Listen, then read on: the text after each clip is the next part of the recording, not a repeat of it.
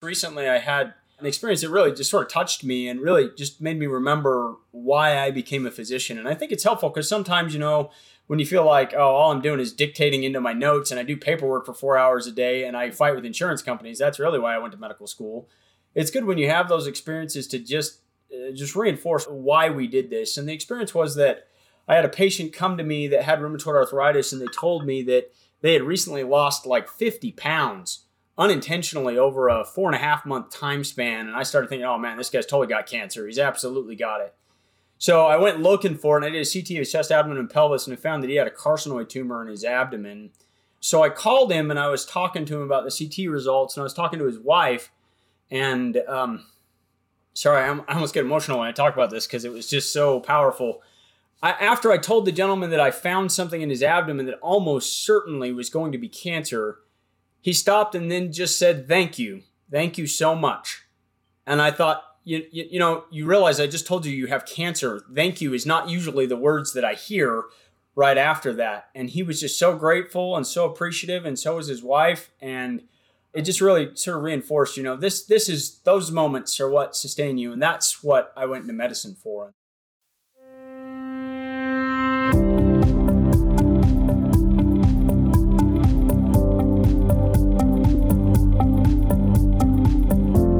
Welcome to this podcast for the Ogden Surgical Medical Society. Your hosts today are two members of the OSMS board, Dr. Scott Moore on the faculty at Weber State University, and Jason Hoggan, a pediatrician at Tanner Clinic. We feel very privileged to have with us today Dr. Ryan Hoggan. Welcome, Ryan. Oh, thanks for having me. Awesome. Dr. Ryan Hoggan is a native of Ogden, Utah. He is the youngest of 6 children. He graduated with a degree in microbiology from our locally beloved Weber State University before earning his medical degree at the wonderful University of Utah.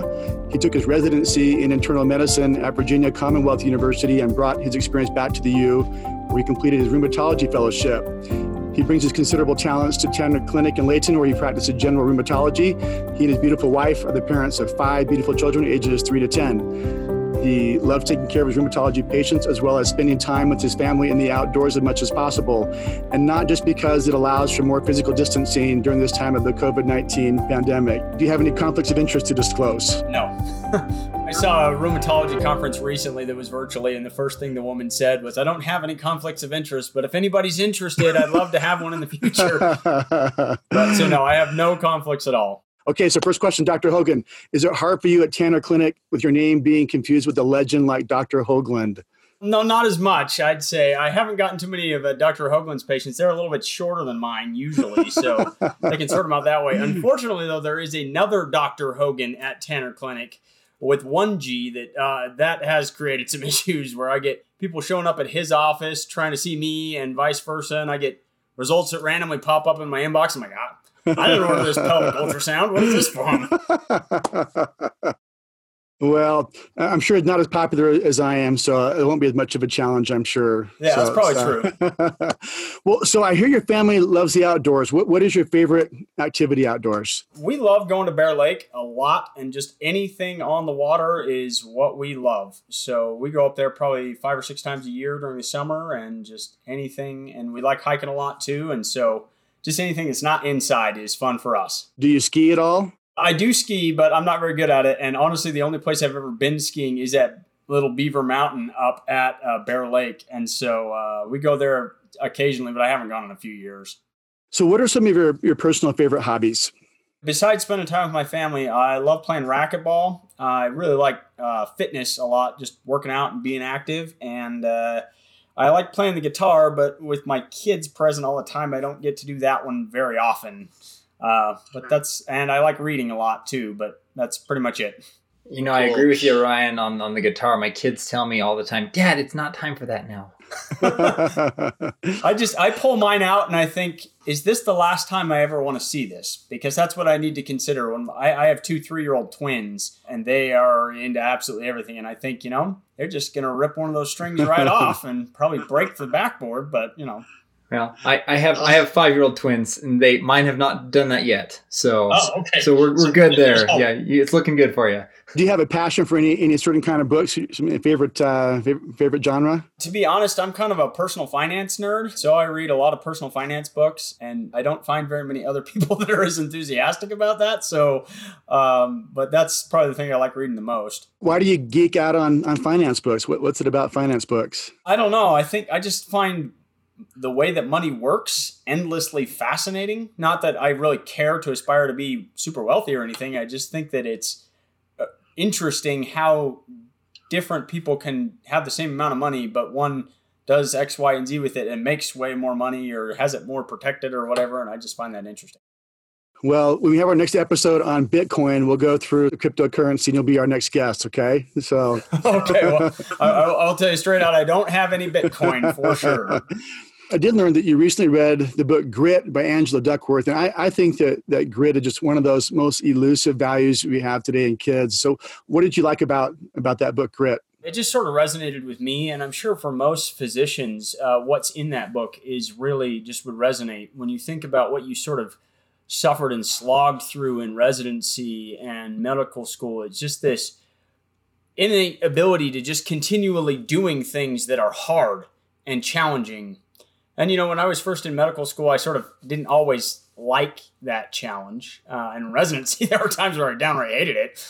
But it just sort of resonated to me a little later in life that I saw the real value of, really struggling with something and trying to figure it out and getting to where you then become expert at it has a lot of value. And so the book just talked a lot about how they measure that and what it predicts in life and how you can try to instill it in your children. So I just thought it was really kind of close to home for me.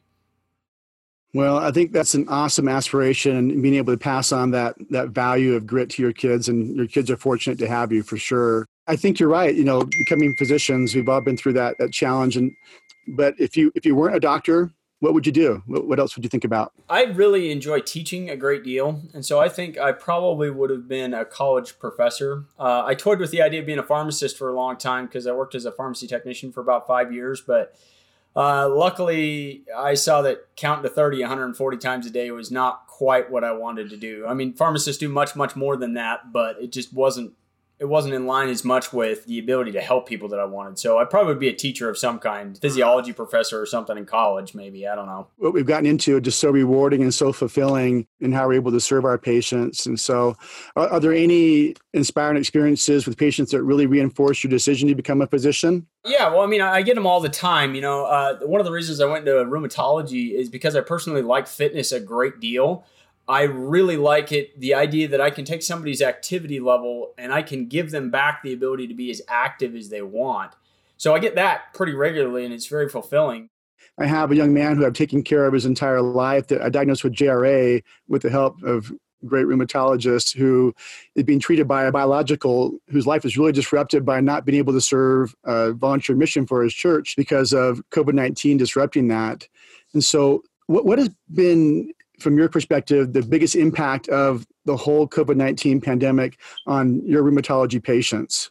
There's been some good and some bad. To be honest, we have not, knock on wood here, had anybody in our clinic develop COVID-19 yet, as far as we are aware, which is super awesome. So the good thing is that it gets us much more, people are asking much, much more about their immunosuppression, and not only just the patients, but their spouses and their significant others and other things.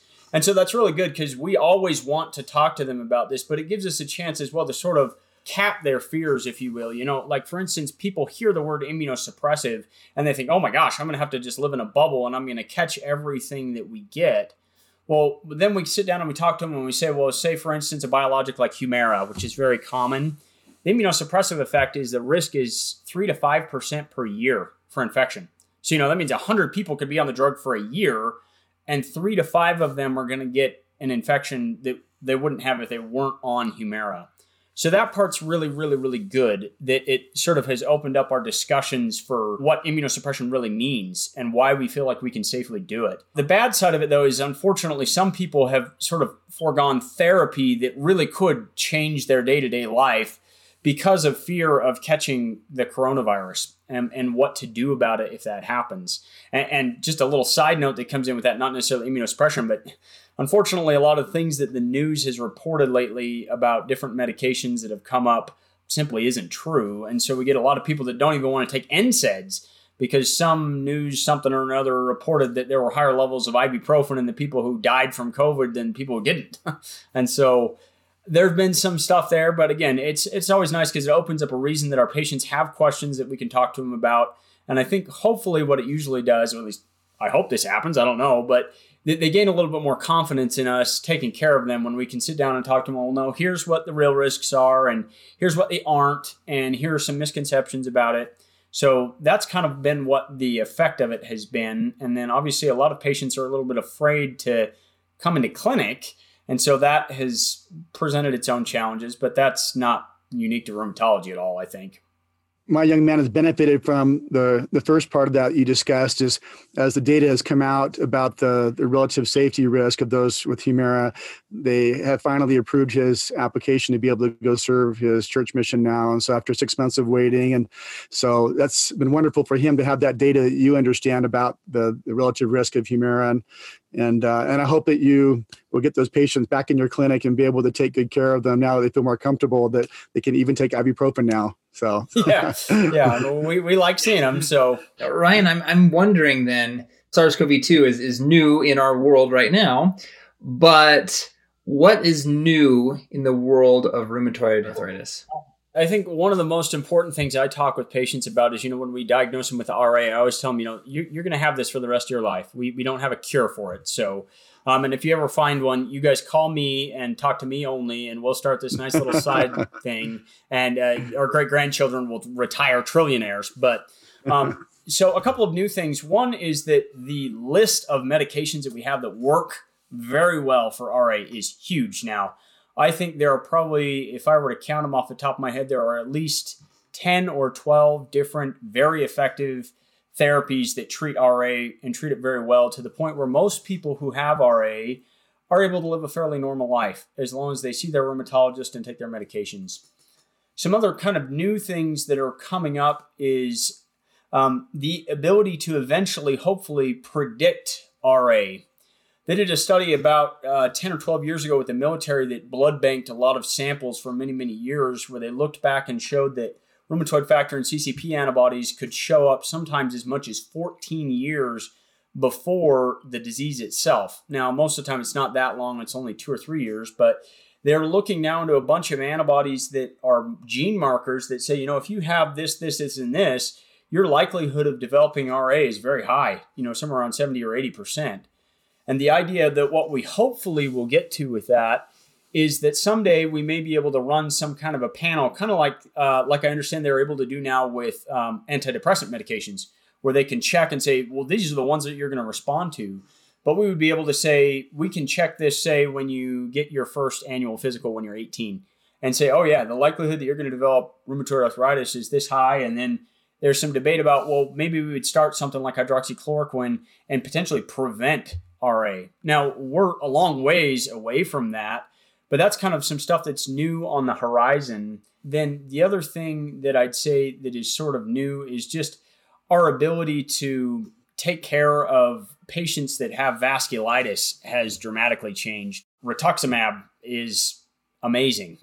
And for instance, a common disease that we sort of see fairly often, is called granulomatosis with polyangiitis, which used to be called Wegener's. It used to be the only treatment for that was Cytoxan, which is a really bad cytotoxic chemotherapy drug that has a whole host of side effects, and it didn't work that well.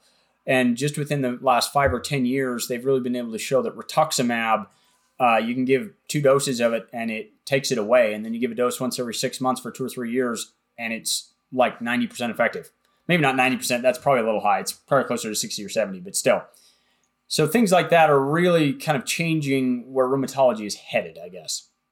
Scott, one of the fun things about these podcasts is, I love when I learned that a disease that I've learned forever has a new name. And so going from Wegener's granulomatosis, now they know it's got a new name. So thank you very much, Ryan. well, the reason why is they found out Wegener apparently was a Nazi sympathizer. And so they said, we probably shouldn't name anything after him. Probably appropriate, but yeah. And again, thanks for helping find a new name. That's great. They did the same thing with Reiter syndrome. Ryan, we've always been kind of old school and how we've done a lot of our anti-inflammatories, and in pediatrics, we were just so careful with the S word, steroids. So in adults, are steroids still used? And if so, how and when are those used and how much do people prescribe? Well, so they're definitely still used. And the reason why they're used is because we don't have anything in rheumatology that works quick except for steroids. So most of our therapies, things like methotrexate, Humira, all of those things take usually 2 to 3 months before they really start working. And you hate to see somebody just suffer endlessly for those months. So you typically will put them on steroids to sort of bridge the gap while we wait for that. And sometimes some people require chronic steroids because it's the only thing we have that controls their disease. For instance, really, really refractory lupus tends to do that quite frequently. I tell you one thing that they're not as good for, but is used quite frequently, is they're not a great diagnostic tool. So I see very frequently, somebody comes in, they have all this joint pain, they get given 60 milligrams of prednisone a day for 2 weeks and they feel amazing. And so everybody's convinced that they have a rheumatological disease. And then they come see me and I say, no, you got a little bit of osteoarthritis. And so I guess the key is just to know kind of when you should use them and what they're really helpful for and what dose is appropriate. So anytime that you really suspect that there's an autoimmune disease, it's definitely reasonable to try a short course of steroids. The key is just that this is not the only diagnostic approach, right? There's got to be some other things that support what's going on. The other thing is that I would say starting at 60 a day is probably almost always too much. From a rheumatologist standpoint, when I use 60 milligrams of prednisone a day, it's only when I'm trying to put out a fire that's going to kill the patient, like lupus nephritis or diffuse alveolar hemorrhage, where they're bleeding into their lungs, and this will kill the patient in a couple of weeks if you don't do something about it. So I'd say, if you're trying to start something because you have some inflammatory joint pain, usually 15 to 20 milligrams of prednisone a day will wipe out most rheumatoid arthritis. It will wipe out polymyalgia rheumatica. It will take care of most of the arthritis that comes from the connective tissue diseases. And it will help pretty significantly with psoriatic arthritis. You could go up to 30 milligrams a day pretty easily with psoriatic arthritis because it's a little bit more refractory. And you'd still be within the realm of what is going to be fairly safe. The other thing is that it's actually very helpful, too, to know if somebody responds to 60 milligrams of prednisone a day, all that tells me is that they still have a pulse. But if they respond to, lower doses of prednisone, then I start to think, okay, maybe this really has an underlying inflammatory component to it. It's not just like dropping an atomic bomb on everything and trying to put everything out. Because I joke with patients sometimes, I think I could break somebody's arm and then give them 60 milligrams of prednisone and they'd feel fantastic. So if you start somewhere between 20 and 30 a day, that's probably going to be enough. And I'd say closer to 20 is probably what you'd need for most things that you're going to see. I'm not a clinician, but in my clinical pathology training, I did consult with many, and I took a ton of calls from other family medicine physicians usually, and they would ask me kind of about the ANA, just kind of getting more granular, more specific about the ANA. What do we understand about the ANA and what it means? This is super, super helpful for anybody because this is, I hope this doesn't dry up all my business, though, because like 70% of what I do is evaluate positive ANAs. So please keep sending them to me so I won't answer all the questions. I guess I'll leave a little bit there. But so the first thing is to understand what you're looking for when you're looking for an ANA is you really should be thinking about the connective tissue diseases. And just to clarify, there are 5 of those, but the most common ones, or there's actually 6, but this is lupus, Sjogren's syndrome, scleroderma or systemic sclerosis, polymyositis, and dermatomyositis. It also can show up positive in rheumatoid arthritis, but that's not usually what you check it for. So then the other thing to understand about it is that this test has to do with what the pretest probability is. So if your pretest probability is high and you check an ANA and it's positive, it's very, very helpful. But these tests are quite sensitive, but not at all specific. So if you're in a low pretest probability and you check something that has a high sensitivity to it, you're going to pick up a lot of people who have a positive ANA that don't have any clinical pathology associated with that. Another thing to understand is that the ANA actually also has 2 different methods that it's run by. And this may be hard for clinicians to figure out without just sort of calling their lab and asking them.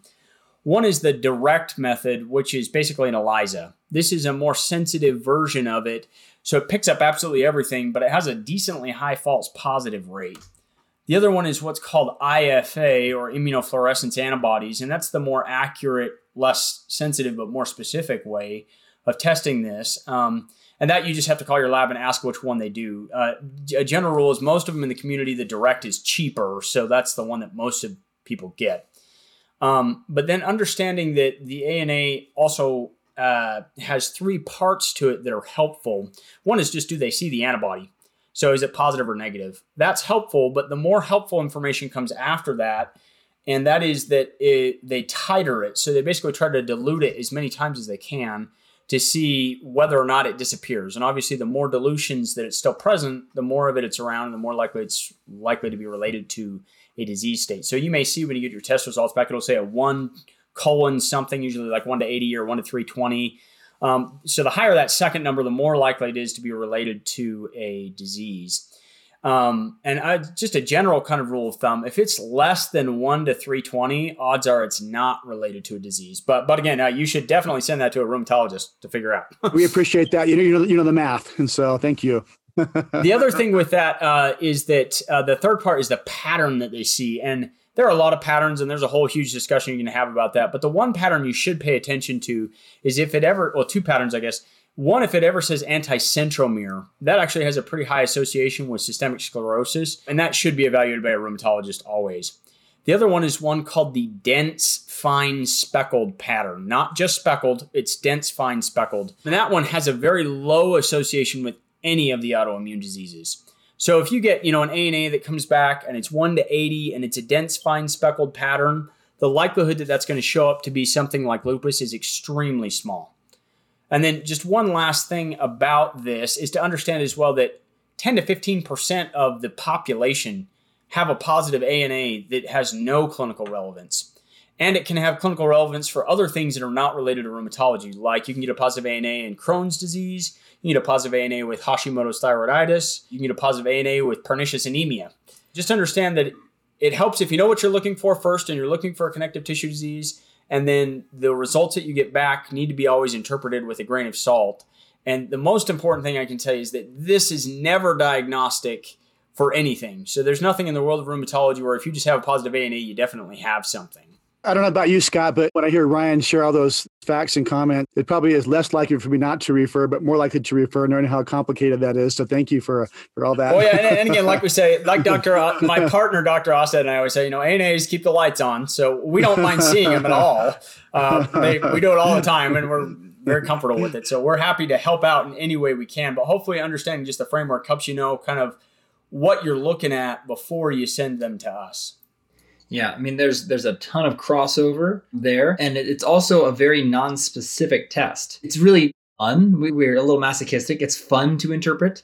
It can be valuable as well. And Dr. Hoggan, you see the value in it, so we still order it. On to another antibody.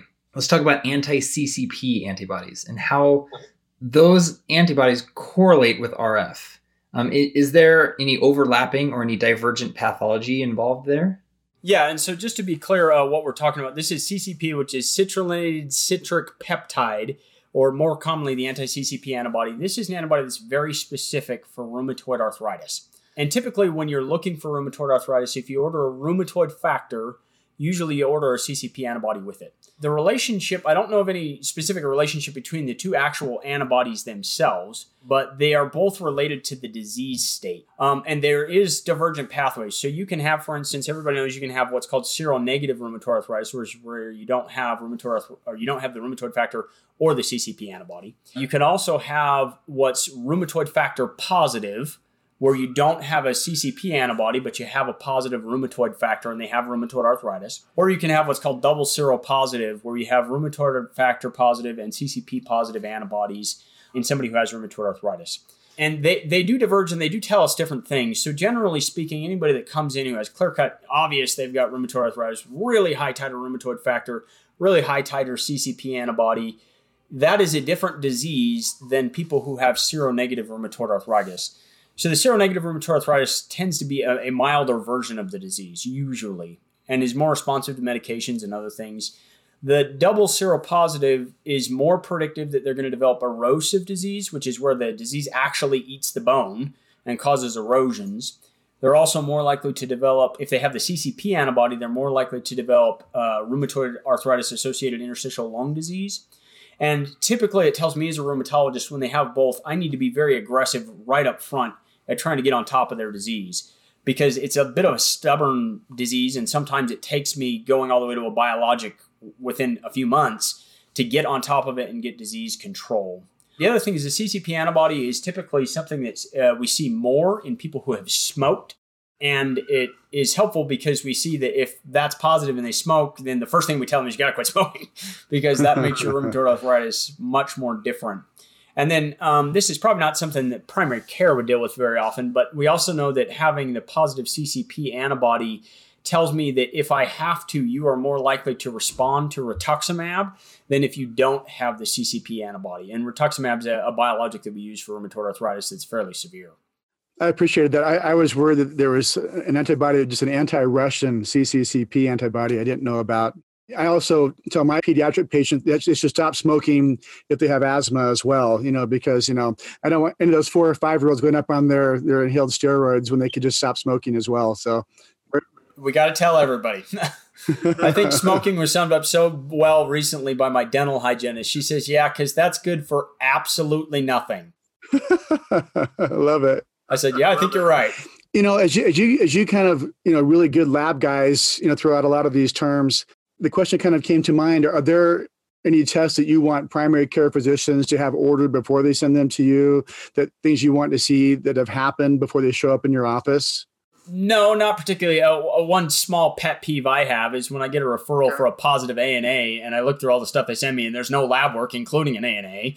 Okay. So I would say, please send the actual lab work for which you're wanting me to evaluate.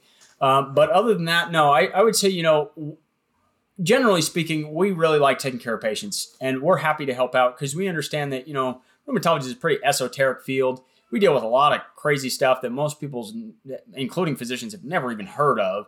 So if you want our help, we are always happy to help. So if you put in a referral and, it's for something you're just saying, hey, this really just doesn't make any sense. And I think it probably is rheumatological. We're always happy to take a look. And whatever you've done first, that is always going to be enough. And because obviously when you come see me, I'm going to order whatever the heck I want and whatever I need.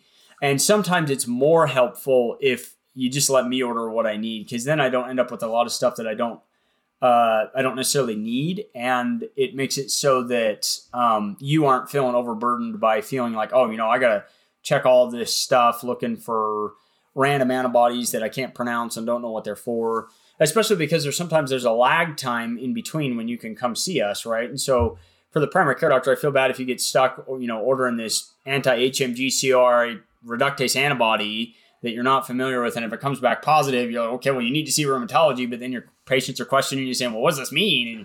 And, I don't know. Well, there's no requirement.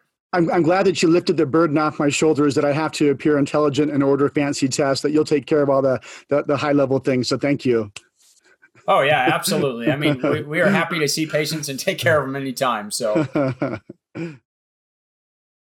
recently I've had a lot of interest in, lifestyle interventions for common treatments. I've found that some of them are actually fairly effective. And I'm wondering, are there any of those lifestyle interventions that are effective in rheumatology just overall? Yeah, stopping smoking, definitely. That one, and for ankylosing spondylitis, the same. So stopping smoking does dramatically help rheumatoid arthritis and ankylosing spondylitis. For ankylosing spondylitis, interestingly, in the most recent guidelines, which were put out just less than a year ago, regular physical therapy and physical activity does change the course of disease in ankylosing spondylitis. For osteoarthritis, the most recent guidelines suggest that exercise of any kind helps osteoarthritis, no matter what joint it involves, even the hands, for reasons that we have no clue of, but it seems to help. I get patients ask me all the time about dietary stuff. They say, hey, if I quit eating processed carbs or sugars or whatever for my rheumatoid arthritis, will it go away or will it help it? And unfortunately, the data on this is pretty mixed, and most of it is not really very helpful. One, because these studies are almost impossible to do, right? How well do you know what people are really eating? Are they sneaking chocolate eclairs on Saturday night and not telling you about it? Yeah, probably. There's not a significant enough evidence to say that things like eating an anti-inflammatory diet or cutting out processed sugars or things like that help with rheumatoid arthritis. But I will say anecdotally, I have some patients that say, I quit eating carbs and I feel so much better. So what my general rule of thumb is to patients is I say, okay, if you're thinking about cutting something out of your diet, I say go ahead and try it. And as long as two things happen, you should keep doing it. And one is, does it make you feel better? And two, do you not want to kill yourself? Right? Because if you tell me you are having, a kale shake for breakfast and a kale salad for lunch and you're having kale chips for dinner and your joints feel amazing, but you have no joy in your life and you just wish you could eat chocolate, it's probably really not worth it because the science isn't there to support it. So generally speaking, I tell them to try things, and if they feel like it's helpful, then go ahead and do it. But I don't have any firm recommendations because there just isn't the data to back it up, except for smoking. That one I tell everybody, just quit doing it, especially the 5-year-olds.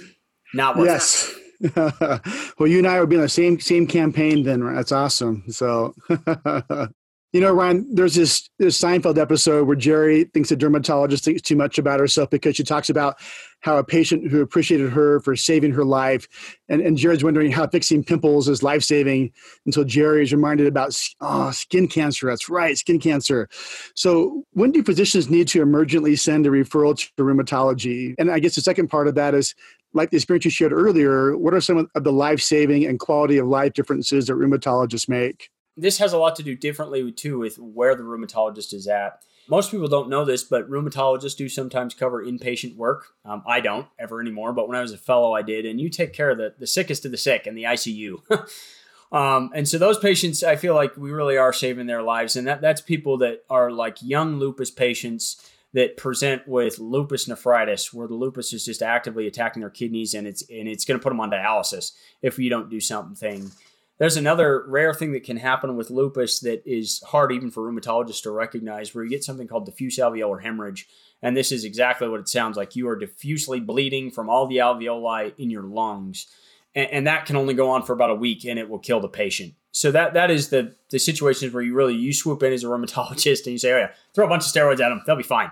But that's not the side that most people see. So when you're a family practice or an internist or something, or anybody, anytime that you really suspect that there's a vasculitis present, that's something you need to, and you write on it, you just write the word vasculitis. And I always make sure, whether I think from what you're looking at that you're completely off base or not at all, or this person has obviously got something, I will try to get them in my clinic as quick as I can, because that can kill somebody, and it can have real serious, bowel infarctions, kidney infarctions, strokes, things that are life altering. So, and how do you guess whether or not they're having vasculitis, I guess, is the big thing. It's when they have, the general rule of thumb is when they have a ton of systemic symptoms that don't make sense. They're complaining that their hearing is changing, and they're getting weird nasal crusting up their nose, and they're coughing, and they're losing weight, and they're having fevers, and they look like they've aged 20 years in the last 3 months, and you've seen them, and they're having joint pain, and they're developing rashes on their skin, something that just doesn't seem like one thing could explain it all, but it's those types of things. Then you say, this sounds maybe like this could be a vasculitis, and you send them to us, and we'll emergently work them in. And then something that's not really emergent, but something that I usually try to get in pretty quick because it's downright debilitating, is if you see somebody that you really think has polymyalgia rheumatica, that can take somebody from being pretty healthy, walkie-talkie, still working, to not being able to roll over in bed and take care of their own toileting needs within a matter of a couple of days. And it doesn't get better unless you treat it with prednisone. So if that happens and I see somebody and it looks like, oh, this is probably PMR, I usually get those people in pretty quickly. So again, for the vasculitis, the things to think about is recurrent abdominal pain, fevers, weight loss, skin stuff, and then just other weird symptoms that don't make sense. So what I took away from that then, Ryan, is any patient I have in a pediatric that has nasal crusting, I'll send to you, or anybody with abdominal pain, I'll send to you as well. It's bloody nasal crusting, recurrent. Oh, okay, all right. Otherwise, I give about 10 patients a day with stomach pain and crusty noses. Yeah. I don't see children anymore, by the way. They have to be over the age of 18, so. No, you're good. What is kind of your favorite thing about rheumatology? Why did you go into rheumatology versus all the other things you could have chosen? To be fair, for my situation, I went into rheumatology because I couldn't get into ophthalmology.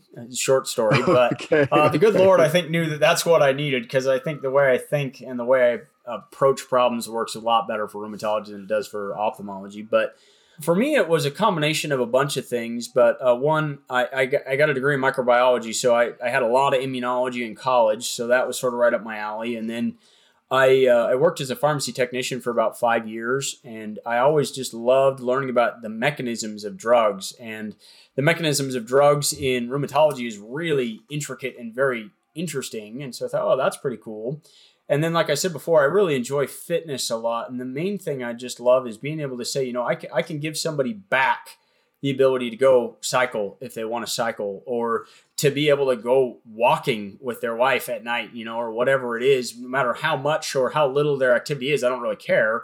But I love being able to take somebody that gets a pretty debilitating disease and take them just back to where their baseline was.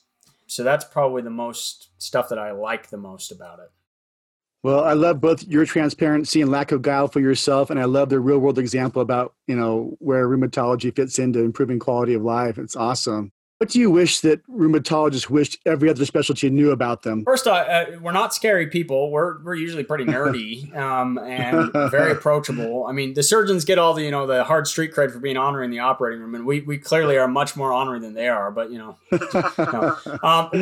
What I wish I could help other people to see is just understand the process of how rheumatology works. Unfortunately, in our field, we don't have, you test this and you absolutely have this disease. I'm always sort of jealous of cardiology, right?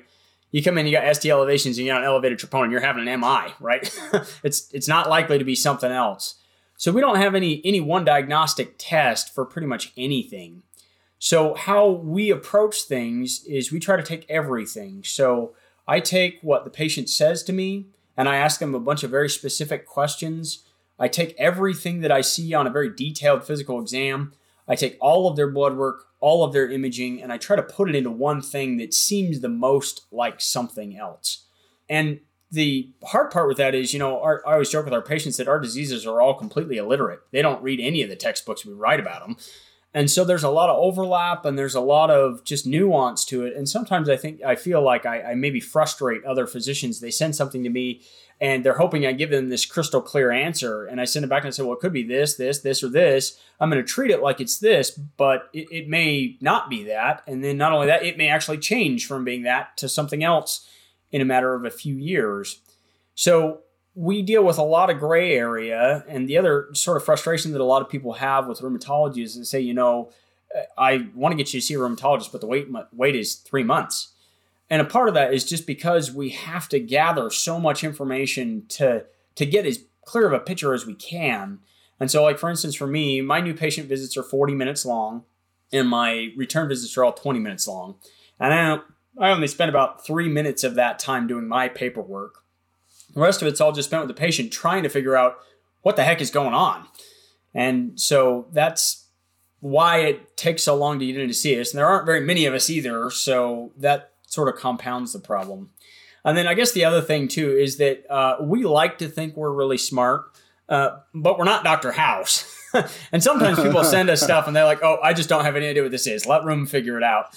And we're always give it to the smart guy. Yeah. Well, we're always happy to give you our 2 cents, but sometimes we're like, I don't know what that is either, but it's not rheumatological. I can tell you that. So, but just understanding the process of how we approach things, I don't know if it's helpful or not, but I wish that other people could see kind of what that looks like from our standpoint. That's wonderful. Thanks for that insight. Let's get at the end, let's get some real specific here with some terminology, because I know if you don't deal with these every single day, I don't deal with this every single day. And so it's still, the terminology is still a little bit fuzzy for me, some of these disease states, because the names all kind of sound similar. Well, we're nerds, but we're not creative at naming stuff. That's for sure. So what is the difference between, say, a mixed connective tissue disease and an undifferentiated connective tissue disease, or overlap syndrome, or secondary syndromes? What's the difference there? Yeah, and this is a fantastic question, and this is something that I think will be really helpful for primary care doctors. You don't need to understand all the ins and outs of this. That's our job, right? but just understanding what we're talking about when we communicate something to you and when you communicate something back to us so that we're on the same page. So the easiest way to understand, this is actually 4 separate things, those things that you just mentioned. And the easiest way to explain it is to explain what the easiest things are first. So the first thing that's the easiest to understand is that of an overlap syndrome. And I'll tell you, most of this applies primarily to the connective tissue diseases, which again, this is lupus, scleroderma or systemic sclerosis, Sjögren's syndrome, dermatomyositis, polymyositis, and then mixed connective tissue disease, which I'll talk about in a minute. An overlap syndrome is where you meet clear-cut diagnostic criteria for 2 separate connective tissue diseases. And it's not you have part of one and part of another. You fully have criteria for one and you fully have criteria for another, and they have simply overlapped in the same patient. The most common way that this happens is with systemic sclerosis and rheumatoid arthritis, where they have everything that looks like systemic sclerosis, but they also have a positive rheumatoid factor and a positive CCP antibody and erosive arthritis on exam. So they clearly have both diseases overlapping. And another one that's not very common, but that does occur, is that of an overlap between rheumatoid arthritis and lupus, which we sometimes jokingly call rupus, which is where you have rheumatoid arthritis and lupus. So that's the easiest one to understand. Probably the second easiest one to understand is that of what is a secondary syndrome. So this is where somebody has one primary rheumatoid or connective tissue disease, such as rheumatoid arthritis or lupus, but then they develop some symptoms and maybe an antibody or two of another one. But they don't meet full criteria for the second one usually. And they wouldn't have the second one at all if they didn't have the first one. So the most classic example with this is secondary Sjögren's syndrome. So it's very common that patients who have rheumatoid arthritis or who have lupus develop dry eyes, dry mouth, vaginal dryness, dry skin, and some excessive fatigue. And they maybe even have a positive SSA antibody or something like that. But they wouldn't, by themselves, they wouldn't meet full criteria for Sjögren's syndrome. And the thing with the secondary syndromes is those are also tend to be much milder than the primary syndrome. For instance, secondary syndrome is a much different, milder disease than primary Sjögren's. So that's overlap syndromes and that's secondary syndromes. But then you get to the 2 that are hardest for people to differentiate, and that's what's the difference between undifferentiated connective tissue disease and mixed connective tissue disease. And I think the easiest way to think about this is to think mixed connective tissue disease is its own very specific disease. Some people think about it like it's just this hodgepodge of a bunch of stuff that looks like a connective tissue disease, and so we call it mixed connective tissue disease. But that's not what it is. It has very defining characteristics and is its own disease. And what those defining characteristics are usually presents with Raynaud's, inflammatory arthritis that looks like rheumatoid arthritis, and then there's a very high prevalence of the development of myositis and interstitial lung disease in these patients. And then the kicker is that it always has to have a very elevated RNP antibody. You can't have a diagnosis of mixed connective tissue disease if you don't have a positive RNP antibody. So that's mixed connective tissue disease. And then what's the other thing that is far more common and what most people, I think, are trying to refer to when they say mixed connective tissue disease is undifferentiated connective tissue disease. And what this is where somebody has some signs and symptoms that look like, oh, this is probably a connective tissue disease, but they don't actually meet enough of the criteria to be diagnosed with any of them. And so this is what I jokingly call, it's like diet lupus, right? Like it's like lupus, but lighter. And so what this usually presents is this is like somebody that comes in with some joint pain. They have Raynaud's, a positive ANA, and a positive SSB antibody. But they don't have dry eyes and dry mouth, so they don't have Sjögren's. They don't meet enough of the criteria for lupus, but clearly there's something in that realm that they have. And that's usually a milder disease that most of the time will either come on and then go away, or come on and just stay with the same diseases or disease state and stay that way for their whole life. But about a third of them do eventually, within 2 to 3 years, progress to develop a full connective tissue disease. So they'll have new stuff that shows up that puts them in the realm of like a full diagnosis of lupus. So UCTD, or undifferentiated connective tissue disease, is actually quite common. And that's what most people that have the positive ANA that have a real disease of mine end up getting diagnosed with. Whereas mixed connective tissue disease is the Raynaud's, the inflammatory arthritis, the interstitial lung disease, the myositis, and the really high titer RNP antibody is actually quite rare. I've only seen it maybe 3 or 4 times. Thank you. This is awesome. But so the undifferentiated connective tissue disease is kind of like pre-diabetes. Yeah, that's a great way to think about it. It's like pre-lupus or pre-Sjogren's, or it hasn't decided which connective tissue disease it wants to be when it grows up yet. But we say, okay, this is something that probably is real. This is not just somebody that has a positive ANA and has fibromyalgia. This is probably a real connective tissue disease, and that's where we are going to treat it as though that is the case. And these people, you put them on hydroxychloroquine, and usually they do great. So there's indication for actual treatment as well. I don't know about you, Scott, but when I know I've had a wonderful experience, and I've been able to come away feeling so much wiser than I was when I started the beginning of the interview. And so I just so appreciate what Ryan's been sharing with us today. And so I think on the flip side, though, Ryan, is, I do feel so much wiser and know what to watch for. But you mentioned a few times the ability to get patients in to see you. How can people get hold of you? How do they get consults from you for care? One thing is to understand we do go by referral only. And just because a lot of people don't understand exactly what we do. And so if we just saw everything that came in the door, our wait period would be 8 months.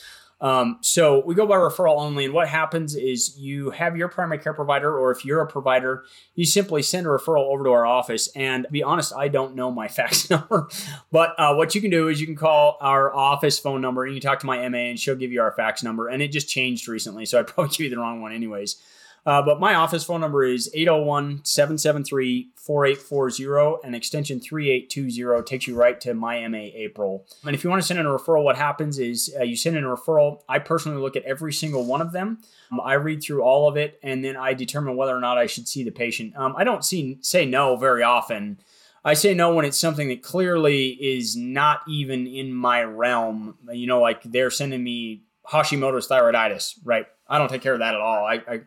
I don't say no very often. I will be very honest, though. The one thing I do say no for, I do not manage fibromyalgia. I diagnose it all the time, but I don't manage it. So if the referral is only for fibromyalgia and you're not worried about anything else, I probably won't see the patient. But otherwise, I pretty much see all of them, but I review them all first to make sure that I have a sense of what it is. And sometimes what happens is if I don't have enough information, I'll just I'll have my MA call your office and just say, what is it that you're worried about? And have you done any of the workup that's in this realm that, like I said, sometimes I get a positive ANA and there's no ANA attached. And so I'm like, can you just send that over? But that's generally the process. And then I go through the referrals pretty much every single day. And so usually once you put the referral into my office, it's 2 to 3 days at the most before my MA calls the patient and tries to schedule them. And right now my schedule for new patients is booked out about 6 weeks. But if there's something emergent or something you really are super worried about, I always try to work people in as quick as I can. Gout, not so much. I don't work as hard to work that one in, but so that's kind of how the process works for me. There have been 2 really cool things that have come out of BMJ, in regards to COVID-19. And, one of them was about the kind of the pre-immunity from some T cell, activity against SARS-CoV-2 from, just from historical blood draws. The other one that came out that was really cool was, I don't know if you had any thoughts about the British Medical Journal looking at rheumatology patients on hydroxychloroquine and its impact on mortality and morbidity in those patients. I know it's a difficult study to say, how do we differentiate hydroxychloroquine, in a control group and a test group without having, so many people on it, and who knows when they'll be exposed. And, but I thought that's a really, really cool study they did in the BMJ looking at those rheumatology patients. To be honest, I have not read that article. I will tell you my opinion about hydroxychloroquine in this situation. As you know, rheumatologists probably prescribe hydroxychloroquine 10 times more than anybody else. So, the whole COVID-19 thing has just made a huge hassle for us, honestly. It jacked the price of it up about 4 times what it used to be. And now I have to do a prior authorization for a drug that's 50 years old and all that. But the data that I've seen, my own personal opinion, I will state this is my personal opinion, I don't know that this is backed up by fact, is I don't think hydroxychloroquine treats COVID-19. And I don't think that it prevents it either. And this comes just from my own experience, but as well from One of our physicians at Tanner Clinic was telling me they had recently done a study at the University of Utah where they took rheumatoid arthritis patients, just a small number, it was like 60 patients, and they looked at who got COVID-19, and they then looked back at who of those patients were previously taking hydroxychloroquine for their rheumatoid arthritis, and the infection rate was the exact same. And the dose that they used to treat COVID-19 is the exact same as the dose that we use to treat RA. So I have a hard time believing that when you are taking it on Tuesday, it didn't prevent it, but suddenly you got it on Wednesday, and now taking the exact same thing cures it. So that's my thought about it, but I'm not sure if that's what the article was talking about or... Exactly the same, Ryan. It's those who were taking their appropriate doses of hydroxychloroquine as part of their disease state management, and then how they did. And it said essentially what you said is that the rate of becoming infected, the rate of, as far as the types of different symptoms and morbidity is the same, ICU use, ventilator use. The only difference was the rate of mortality, and they commented on this specifically because that wasn't one of their endpoints, but it was quite interesting. At a power of 0.003 was a 0.8% mortality versus 1.2 on those who were not on hydroxychloroquine. So about the 50% difference in mortality on those from 0.8 versus 1.2. And that's on the people that were on hydroxychloroquine? Hydroxychloroquine, yeah. So 0.8, yeah, 0.8 per 100 versus 1.2 per 100. Oh, okay. So, and maybe there's something to that. I don't know. I think the reverse of that is what I thought you were actually talking about. That, and again, I don't watch the news regularly, so I don't know which news article said this, but the one thing that has really sort of annoyed me about this is I have patients tell me they don't want to take hydroxychloroquine because it's the most dangerous drug on earth. And, apparently what happens is you watch the news, and if you even mention the word hydroxychloroquine out loud, you're going to go into a fatal arrhythmia, have heart failure, and die. And the truth is that what I always tell my patients about this is the truth is, yes, that is a known thing that can happen with hydroxychloroquine, but rarest of the rare side effects. And I tell people it's as simple as, I personally know pretty much all of the rheumatologists in Utah. We're a pretty small community, and there are about 20 or 25 of us. We all write prescriptions for this drug probably 10 or 12 times a week. Not a single one of us that I know has ever seen that side effect from that medication. Wow. So, unfortunately, a lot of people are really afraid of taking it for that reason. And I say, oh, no, this is just the news. Got it wrong. It's as simple as that. But I don't know about the decreased mortality. It seems like there could be something there, but I don't know that it warrants putting everybody on it, which is what I think they were sort of thinking initially. Well, and the challenge was, I think we all saw that there's a higher mortality when people, are put on it when they're already infected and they're trying to treat them with it as part of their regimen, and that had worse outcome. And say, how do you do this study where people are already on it and get control in treatment groups, but you already have a built-in control group or treatment group with your patients. And the BMJ journal was exactly as the University of Utah study was, but you get about 10,000 patients instead of 100 or so. Okay, I'll have to go look at that and read that, because that's kind of what I'll find it and send it to you. Oh, that would be awesome. The mortality was notably different, but that wasn't an endpoint, so it wasn't as controlled for. That wasn't the purpose of the study, and so there's some wiggle room on how helpful it was, and so, but yeah. And I think the way to think about it is probably the same way that we think about things in osteoarthritis, right? Diseases that do not have a cure, any therapy that you try will have some effect.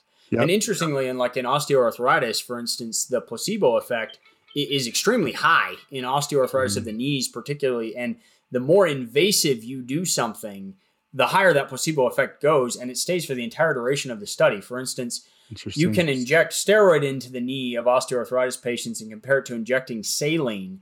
And the injection of saline carries almost as much benefit all the way out 2 full years, even though medically there should not be any reason why it does something. So maybe that's what it is that, diseases that just don't work so well, we don't have any treatment for, any amount of hope is hope.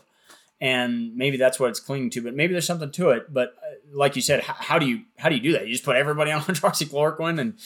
Right. And so I think it's just too drawn out to do that study well. And so it's hard to do the vaccine study, on doing people and then having them get exposed. And so it's I guess in that similar vein, they've done some work looking at Actemra use. Actemra is an IL-6 inhibitor that we use for rheumatoid arthritis and sometimes for giant cell arteritis that they've used that they say sometimes shuts down the cytokine storm that leads to rapid downfall and death in patients who have COVID-19. And I think there probably is some benefit to that, but the problem is Actemra costs like $8,000 per shot.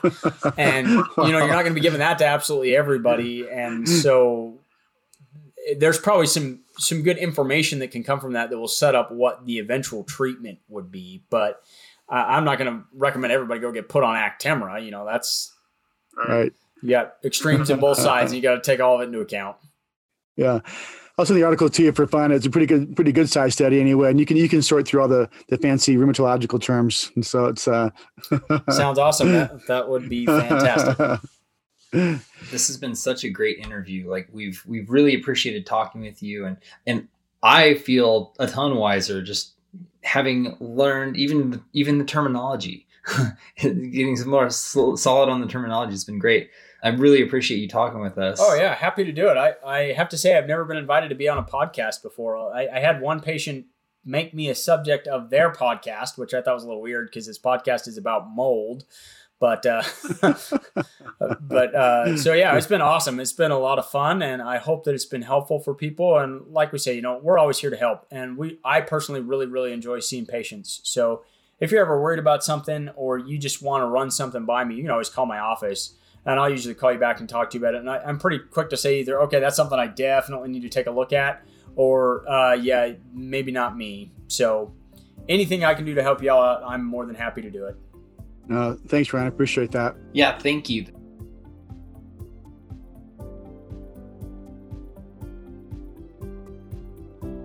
This podcast has been a production of the Ogden Surgical Medical Society. Your producers were Clark Madsen, MD, MS, Teresa Puskedra, MPC, and the board of the Ogden Surgical Medical Society. The executive director is Teresa Puskedra, MPC. Your hosts for tonight were Jason Hoagland, MD, and me, Scott Moore, DO. The editing and sound design done by Colton Gomez, and this is all supported by members of the Ogden Surgical Medical Society like you.